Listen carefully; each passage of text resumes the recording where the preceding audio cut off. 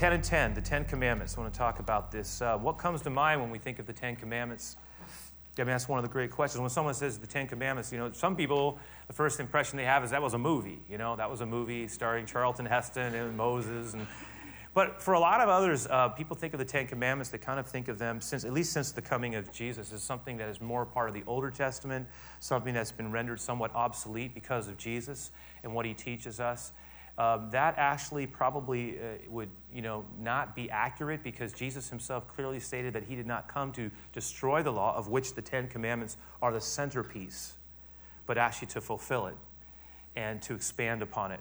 And so some of us, though, I realize it's natural that to view these words, these commands with suspicion, particularly in light of our culture today. I suppose that to some people it would be easy to see them as simply, sort of restrictive religious jargon, thou shalt not, defining and reflecting the worst part of a rule-based, maybe do's and don'ts kind of Christianity. But I will tell you, and I know this to be true, because I think that I know that some of us have been injured, not everybody, but some of us have come out of backgrounds where there seemed to be such a disconnection between love and care and grace and rules that it literally squeezed out the life and joy of following Jesus. And some of us actually maybe got injured a little bit along the way. And just coming back to church has been a remarkable thing in and of itself, to walk through doors again. And yet God is here, and he's present, and he's real, and he wants to speak to us. But I want to say this: if we were to just disregard these 10 commands, we would rob ourselves of this amazing blessing. It would do itself a tremendous disservice, because far from being restrictive rules, are actually life-giving principles that, when actually lived out, produce a pathway of blessing. They were given not to hurt God's people, but to help them. They were given not to destroy or take away their joy, but actually to enhance the quality of the way in which they lived and blessed others. And so we're going to talk about that. We're going to talk about what Jesus had to say, how he summarized it, and hopefully we will leave a little bit more open and understanding as to what the Lord wants us to hear. And so, if we can, with that in mind, I was thinking about the commands themselves. And it wasn't too long ago that I read it was a quote from one of the great Scottish preachers named Alexander White. And I was connecting what he said to his congregation about reading the Bible to why we should also reconnect with these 10 words, these 10 commands. And he said this: he was trying to get his people to think about how they approached things, specifically reading the scriptures. And he made this statement. He said, you can read the Bible like a lawyer reads a will, or you can read it like an heir reads a will. And if you think about it, that makes all the difference in the world. I mean, how does a lawyer read a will? It's objective, it's disconnected, here's the facts, here's what's going on, it's parsing, it's sort of dry and uninvolved. But an heir reads a will so differently. Why? Because there's something, I'm listening, but in a whole different way. I'm listening because there's something in it for me. What's next? So what do they say? I mean, there's something about it. And he's saying that's the same thing. Do we read these words? Do we read the scriptures? Do we approach God like a lawyer, just from a distance, just the facts, disconnected? Or do we engage it in a devotional way, in a way that says, there's something in this for me. This has meaning for me. This is real. It can penetrate. When we approach things, how we approach things matters. It matters, by the way, in everything we do. I mean, when we approach a certain project or a commitment, if we do it passively, half-heartedly, if we do it in a way that is emotionally disconnected, it's really hard to get the real blessing that's intended in that entire movement. But when we come into something, that's why the Bible says, whatever you're going to do it with all your might. Pour your heart into it. Pour your soul into it.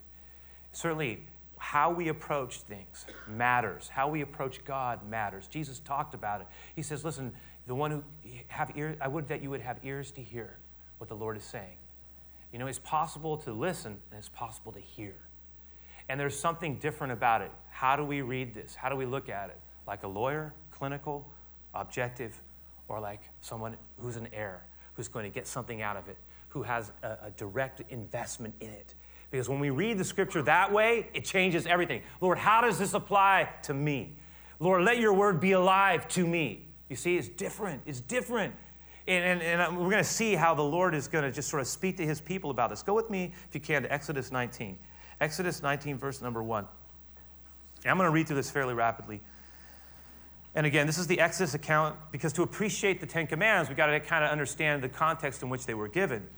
And in Exodus 19, we're told what that context was. In the 3rd month after the children of Israel had gone out of the land of Egypt, on the same day they came to the wilderness of Sinai, for they had departed from Rephidim and had come to the wilderness of Sinai, and they had camped in the wilderness. So Israel camped there before the mountain. That mountain was Mount Sinai. They had just been liberated out of Egypt, out of slavery. It was an amazing thing that God did. Moses went up to God, and the Lord called to him from the mountain, saying, "Thus you shall say to the house of Jacob, and tell this to the children of Israel." And look at these beautiful verses, very poetic, filled with metaphor, the tenderness of God shooting forth. You have seen what I did to the Egyptians and how I bore you on eagle's wings, and I brought you to myself. I mean, the very image of an eagle, of being born on eagle's wings. I took you out. I lifted you out. Some of us understand that. We have felt that. We have felt the lift of God in our lives, the grace of God.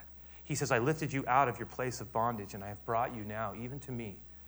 I've designed this to be relational. You see that? Even there. I've brought you to myself. There's something about that. I want you out of all this. I've chosen you to be, and look what he says in verse 5. Therefore, if you would obey my voice, if you will obey my voice and keep my covenant, then you shall be to me a special treasure above all people, a costly possession of significant value, a special work of art, purchased and loved, desired and chosen. He says this, because all the earth is mine, no tribal deity, no, I am the Lord of all. I am the owner of the earth. All is mine, and I have chosen you out of it. I mean, this is beautiful, beautiful statement. And he says this, I have called you to be, verse 6, to be to me a kingdom of priests and a holy nation. That is, a people who have access to God and who can be a bridge on God's behalf to others. That's what he says your purpose is for, to be a holy nation, one made holy by adoption. You are mine. And this is beautiful tenderness here. And that is the beginning of a movement that results in the Lord giving the Ten Commands and the law, specifically these commandments. And we're told in Exodus 19 that Moses was told by God, that it says, and the Lord came down. I think it was the God of the universes, can be everywhere and in a specific place, in a different way. That alone is mind expanding. And here is God who says he came to a place to reveal himself. And he called up, and I don't know if you can see it, but many have seen in this a picture also of the Christian life. Because God comes down, and Moses what? Climbs up. And there is a connection there between the Lord coming first, and he certainly in the giving of the Son, he has done this. He initiates relationship with us, but this is no easy play.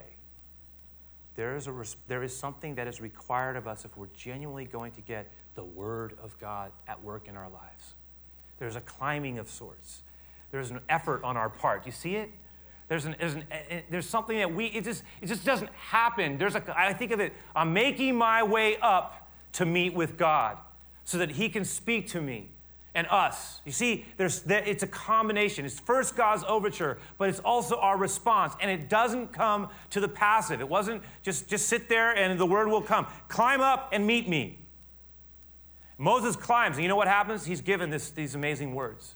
Now, we put these words in a little, well, you know, you guys all, I think everybody got one of these. This should have been a little insert in there. A little bookmark put in your Bibles as well for the duration of our series together. What it does is it delineates the 10.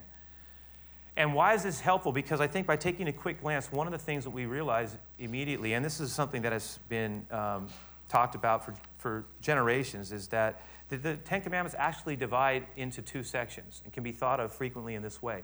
The first four speak in so many ways, if you look at them quickly. They would speak of our duties that we owe to God. 5 through 10 speak of the duties that we owe to other human beings, to people. So if we think of it this way, 1 through 4 has to do with vertical. It has to do with our relationship with God. But 5 through 10 are horizontal. They have to do with relationships and living life with other people.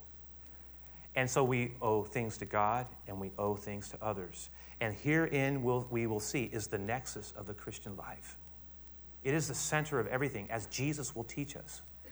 It has far less to do with rights and far more to do with responsibilities, or our capacity and ability to respond, which is connected to a free will that God gives each one of us, which makes love possible, by the way. Because love that is coerced and forced is not love at all, nor can it ever be. But a love that is chosen. That's why the Lord said, I've chosen you, but you must choose me. The God who allows himself to be rejected, and still does. But that is a requirement of real love. Free will is a gift, because it means that we can choose yes to say no, but we can also choose to say yes, and it makes that yes mean so much. I love you, Lord. See, go with me to Mark 12, actually. Because in Mark 12, we see one of the places where Jesus is talking about how he perceives and understands the Ten Commandments, the law. And there's a couple of different places in the Gospels where this comes up. I've selected Mark 12. I think Mark 12 is a good passage for us to see. Jesus said this. It says, then one of the scribes came, and having heard them. Now, the scribes were the lawyers of Jesus' day. They were those who, and I mean lawyer, they were schooled in religious law, both oral and written tradition. They were not only learned in the details of Moses' written law, but they were learned in the enlargement of it as well. The rules, the regulations, the details, the nuances. That was their life. They were skilled in it. They understood it. They believed in the expansive law. There was another group. By the way, the other group is the them of verse 28. You see, it says that one of the scribes came, and having heard them has to do with Jesus and the Sadducees. That was a religious political party in Jesus' day, one of the two major political parties. One was the Sadducees. They were the liberal wing of the religious party in Jerusalem. And there were the Pharisees, which were the more conservative. The liberal wing, the Sadducees, were having a discussion with Jesus over things that pertain to the resurrection. I know it's important, though.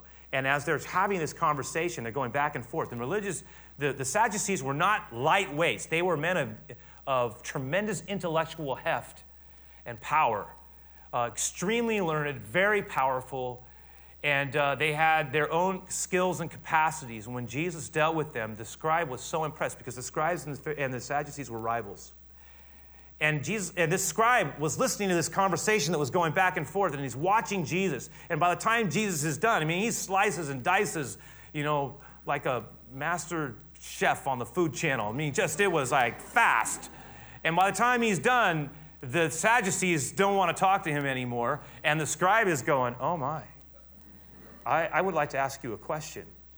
And the question that comes is this, and it's the question that helps all of us, because he says, when he perceived after what had occurred that he had answered them well, he asked him this question, Master, he's teacher, what is the first commandment of all?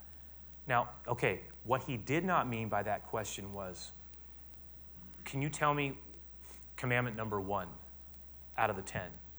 So he wasn't asking him to recite commandment number. He wasn't testing him that. He was asking him a common question in his day that all the great teachers of Jesus' day up to that point would have addressed. How are we to interpret these words? In other words, what is the first? What is the greatest command? How do you boil this law down in its most distilled sense? Maybe think of it this way. What can you tell me? What is the law in its most potent and meaningful form? How do you see it? Where do you place the accent? What is the point of emphasis? Give me your take. I want to hear. And Jesus says, I will tell you. And then he tells us this. He summarizes the 10. Look what he does. He says, look, here it is. Jesus answered him. He says, well, I'll answer that. The first, the greatest of all the commandments is this. Number 1, hear, O Israel, the Lord our God, the Lord is one. And what's more, you shall love the Lord, your God, with all your heart, with all your soul, with all your mind, and all your strength. This is the first. This is the greatest commandment of all, period. Now, he was quoting from Deuteronomy 6. He was quoting what they knew as the Shema, the hearing that starts out the Hear, O Israel. Hear, O Israel is not Hear, O Israel. Check this out. It's Hear, O Israel. Hear me. Hear the Lord. Hear God. Hear, listen, O Israel. The Lord our God is one, and you shall love him with all your heart, soul, mind, and strength. This, Jesus says, is the greatest of all. And then he said, but, and then he quotes from Leviticus 19. He says, but the second is like unto this. So he takes the 10 and he consolidates them to 2. He says, and it's just what we talked about. He says, the first is to love God, but he says the second is like unto this. What does he say? You shall love your neighbor as yourself. People. And then he says, there is no great. If you do this, there's nothing else that is. This is it. This is the second great. This is the commandment of God. This is the commandment of God. There is no other commandment greater than these. And the scribe was impressed. And he said to him, in verse 31 there, after Jesus' response there, there was a resonance immediately with what Jesus said. Now, I was thinking about this. Stay with me on it for a moment. Jesus had this come up before. Now, again, Jesus says the second greatest commandment is to love your neighbor as yourself. Now, when that verse was originally given, when that law was given, it was a debate in Jesus' day as to what actually it meant, because people had defined historically neighbor as meaning the people that were like you, our people, the people of Israel. And so neighbor meant, love your neighbor, was to love your people. And Jesus, of course, blew that up in one of his great teachings. And some of us recall the parable of the Good Samaritan. And in that parable of the Good Samaritan, in which the hero, if you will, or the one who truly showed compassion, the true neighbor, was the Samaritan, the outcast, the one who was the half-breed who a Jew would think is unclean. That one, Jesus makes the hero the one who took his time and effort to help and heal and show compassion, because it was a response to an initial question when someone said, well, who is my neighbor? And Jesus said, I'll tell you who your neighbor is. Let me tell you a story. And then by the time he was done, Jesus said to the man who asked the question, who was the neighbor? And the man said, the Samaritan was, obviously. Yes, Jesus blows out the door. It's not just our people, it's the people who are beyond our own group. But he took it even further than that. I mean, that's enough right there. But you know what Jesus did? He said, not only that, he says, I want you to do something. I want you to understand. God is calling us to not just love the Samaritan. He's calling us to love, not just love the one who's a little bit different. Oh, he's asking us to love our enemy. He says, you love your enemy. Now that's hard. Not love the people who do you wrong. That's a whole different deal, isn't it? I mean, you want to talk about blowing it's one thing to say, okay, love your neighbor. Okay. Love those who are a little bit different than you, the outsider. Love those who are your enemies. Wow. Lord, that's hard. That's really hard. Love, how do you do that? I think we all wrestle with that. That's not that easy. How do we respond in a Christ-like way to people who are speaking against us on our job, or people who are violating our trust or hurting us? How do we do this? My son and I were talking about this, my younger son, and he was talking about how some issues that he was having with an authority figure. We were talking about it, and he says, Dad, in class I was given this article about Martin Luther King, and it was a piece of a writing that he had that was called, The Strength to Love. And he says, I want to give you a copy of it. Just tell me what you think. And I was thinking about this message and how Jesus had talked to us about loving our neighbor and what that neighbor was and loving our enemies. And King, who had to deal with this a lot, he had to go back and forth around this. And in his writing, he talks about different ways in which we can love our enemies, because he was contending for people to try to drop their anger. And this is not in your handout, so you just got to hang with me on this. Let me just read it real quick. It says, second, he says this, we must recognize that the evil deed of the enemy neighbor, he says, the thing that hurts, never quite expresses all that he is. An element of goodness may be found even in our worst enemy. Each of us is something of a schizophrenic personality, and King shifts it to us. And he says this, tragically, we are divided against ourselves. There is a persistent civil war that rages within all of our lives. We all know this. Something within us causes us to lament with Ovid, the Latin poet, I see and approve the better things, but follow worse. Or to agree with Plato, the human personality is like a charioteer having two headstrong horses, each wanting to go in different directions inside of us. Or to repeat with the Apostle Paul, the good that I would do, I do not, but the evil which I would not, that I do. And then he concludes by saying this, this simply means that there is some good in the worst of us and some evil in the best of us.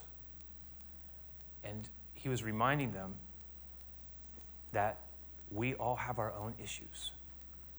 And there's ugly stuff in us. And that should inform how we approach life. That certainly, listen, that's why I always talk about, you hear me, suspect our own righteousness always. And what do I mean by that? Let's be very careful about becoming so self-righteous that we are not in touch with our own absolute need for the extraordinary, relentless grace of God. How many times have we let the Lord down? Through word or deed, either said or unsaid. Perhaps this week we can, in a very tangible, real way, connect to something that we know displeased the Lord and was inconsistent with the very things that we believe. I was thinking about this. I thought of a couple of things. I said, Lord, how much do I need your grace at work in my life? See, King was trying to get them to wrestle with the fact that there's stuff inside every one of us that needs God's grace. And that should help at least. It may not make it easy for us, but what he's trying to say is, the more we are aware of our own need for the grace and forgiveness of God, the harder it is to withhold forgiveness, or at the very least, to just let that anger run rampant through us into resentment and bitterness, and it's a cancer of the soul. It's not the way to live. It's everything antithetical to what Jesus taught us and modeled for us. We're to be relational healers, not dividers, as best as we can. Loving God, loving others, that's the point. The scribe is talking with Jesus. Let's go back real quick there. And he says this. It says that the scribe said to him, wow, teacher, after he hears Jesus' answer in verse 32, he says, well said, teacher, you have He gets excited. He goes, you know what? You have spoken the truth.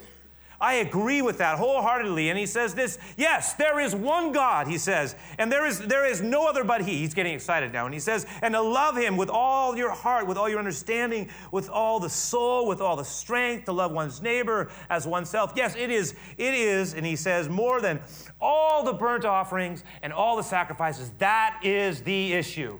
And Jesus turns to him, excited back, and says, you, my friend, are not far from the kingdom of God. You have ears to hear, and your heart is open. I tell you, the king, what he means by the kingdom of God is the king is in your presence, and you're close to seeing it. You are right there. Follow that. It will lead you like a lighthouse on the shore to me. Come on. So how do we process this out? Let me just kind of summarize it this way.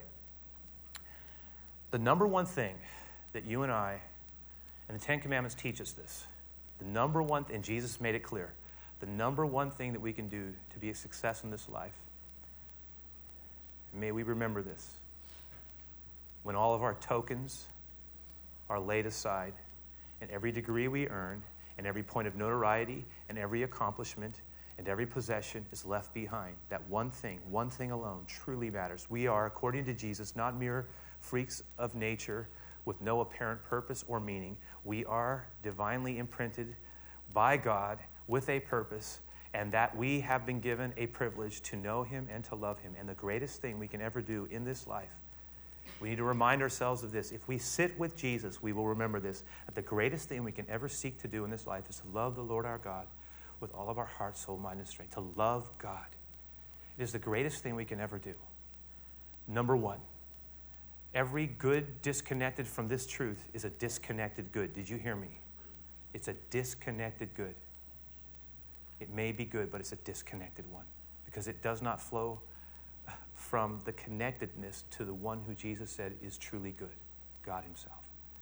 But secondly, and this cannot be missed as well, is that to love God, as meaningful as it may be, must also be accompanied by, intertwined with, a definitive love for other people. That to say that we love God and to disconnect that from the everydayness of our life, where we are compelled to work our faith out in very real and difficult and challenging ways, where we are confronted with personality conflicts, real pain, and real issues of hurt, that it is in that very place where Jesus intended for us to live out our faith and to grow. That it was not meant to simply be, and I don't demean this, an understanding of concepts, again, not read like a lawyer. Pardon to all the lawyers out there. But not read as one uninvested, but read as an heir. Read, basically lived out as one who's part of an overriding story that God is doing on this earth. And we're a part of that. And we've been called to be a people of blessing. And it's not enough to just say, I love God and I believe the right things, but then I don't like people. It's not good enough. It won't cut it. Some of us say, well, I like people, but it's just the ones that I'm really close to that I have a hard time with. And listen, some of us have an easier time loving people across the continents than we do people in our own homes. And others of us, it might be the opposite. But I'm going to tell you something. Our faith is going to be challenged because it's meant to be, it's going to force us to see. If we say we love God, but we are allowing our heart to be mean and unthoughtful, and we lack compassion, and we are not concerned about kindness being a byproduct of our lives, and we're not letting God convict our heart when we speak out things that are not what he would have us to speak, I was yesterday at my son's game. I was so involved in it, besides almost losing my voice, which I realized was going to be a problem since I was preaching this weekend. I remember saying something that I felt like the Lord convicted me on afterwards. Now, I don't swear. I really don't. That's not part of my life. But I could say my own version of swearing. And I remember I remember saying something in my passion, and I regretted it afterwards. And, I knew in my own heart that I did not model the way of Christ in that, And there are times where we will be reminded that it's one thing to believe the right things, but the Lord wants us to love people and to be long-suffering and to forgive and to guard our words and to seek to be a blessing, to let our light so shine before men that they may see your good works in heaven and glorify your Father above. That the goodness of life would compel people to be open to the Lord in a way that they would have never been if they had not been in contact with us. That's a big deal. Last thing I'll say, the Ten Commandments remind us that we have a God who longs to draw us to him. I want to put you on eagle's wings and bring you to myself. What can separate us from the love of God? Is there anything we can ever do? I was reminded of Jesus when he was with Peter on the other side of Peter's failure, on the other side of the resurrection, on the by the Sea of Galilee. And Peter was saying, Lord, I got nothing to offer you. I'm no good, basically. Find somebody else, not me.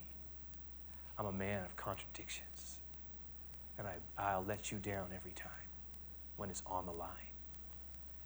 And Jesus said, do you love me, Simon Peter? It's a question he asked, by the way, to every one of us. Do you love me?